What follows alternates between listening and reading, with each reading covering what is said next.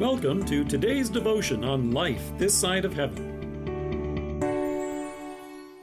Happy Thanksgiving this day to those of you who are listening to our devotions in Canada. The Word of God from Luke chapter 17, verses 11 to 14. Now, on his way to Jerusalem, Jesus traveled along the border between Samaria and Galilee. As he was going into a village, 10 men who had leprosy met him. They stood at a distance and called out in a loud voice, "Jesus, Master, have pity on us."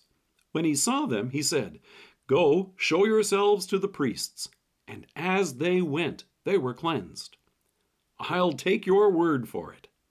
Have you ever heard someone use that phrase? It's an interesting expression because it can actually have two different, opposite meanings. For example, if someone compliments you on how young you look, you may say, "It's true. Here, let me show you my driver's license." The other person may say, "I'll take your word for it," meaning, "I believe you. I trust what you say is true without having to prove it." On the other hand, you may say that raising bees is harmless good fun, to which your friends may say, "I'll take your word for it." In this case, your friend is more than a little skeptical and has no desire to put it to the test. In this text, Jesus met 10 men with a matching affliction in the borderland between Samaria and Galilee. They were all suffering from leprosy. In their illness, and as required by the law, they stood at a distance. In faith that Jesus could help them, they cried out together, "Jesus, Master, have pity on us." If you notice, Luke doesn't tell us that Jesus then walked over to them. In fact, he didn't wave his hands or do anything. Luke says that when he saw them, he simply said, "Go, show yourselves to the priests."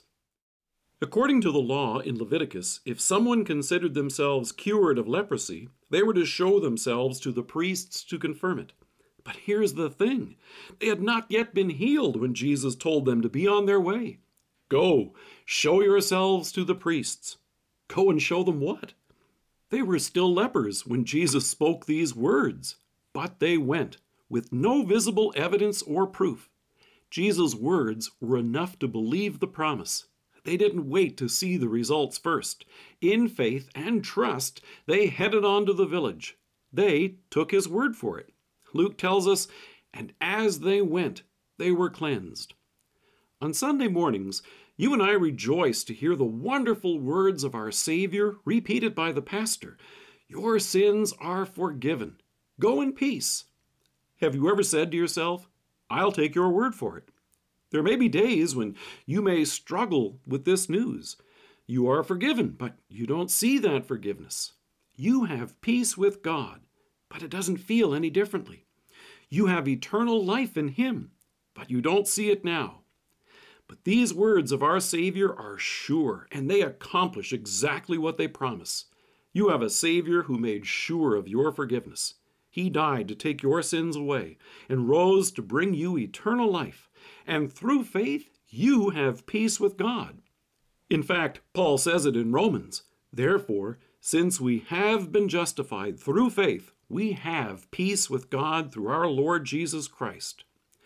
Shortly after his resurrection, Jesus told Thomas, "Blessed are those who have not seen and yet have believed." As you begin your week and travel through another day, you can be sure that you will stand before your Savior on the last day redeemed. That's because you have His forgiveness right now. The proof is in His word. Let us pray. Gracious Savior, thank you that in the full confidence of faith, I can take your word for it when you tell me I am forgiven and go in peace. Amen. Thank you for joining us. If you're listening to us by podcast or on Alexa, we invite you to browse the resources that are available on our site at lifethissideofheaven.org. God bless you and have a great day.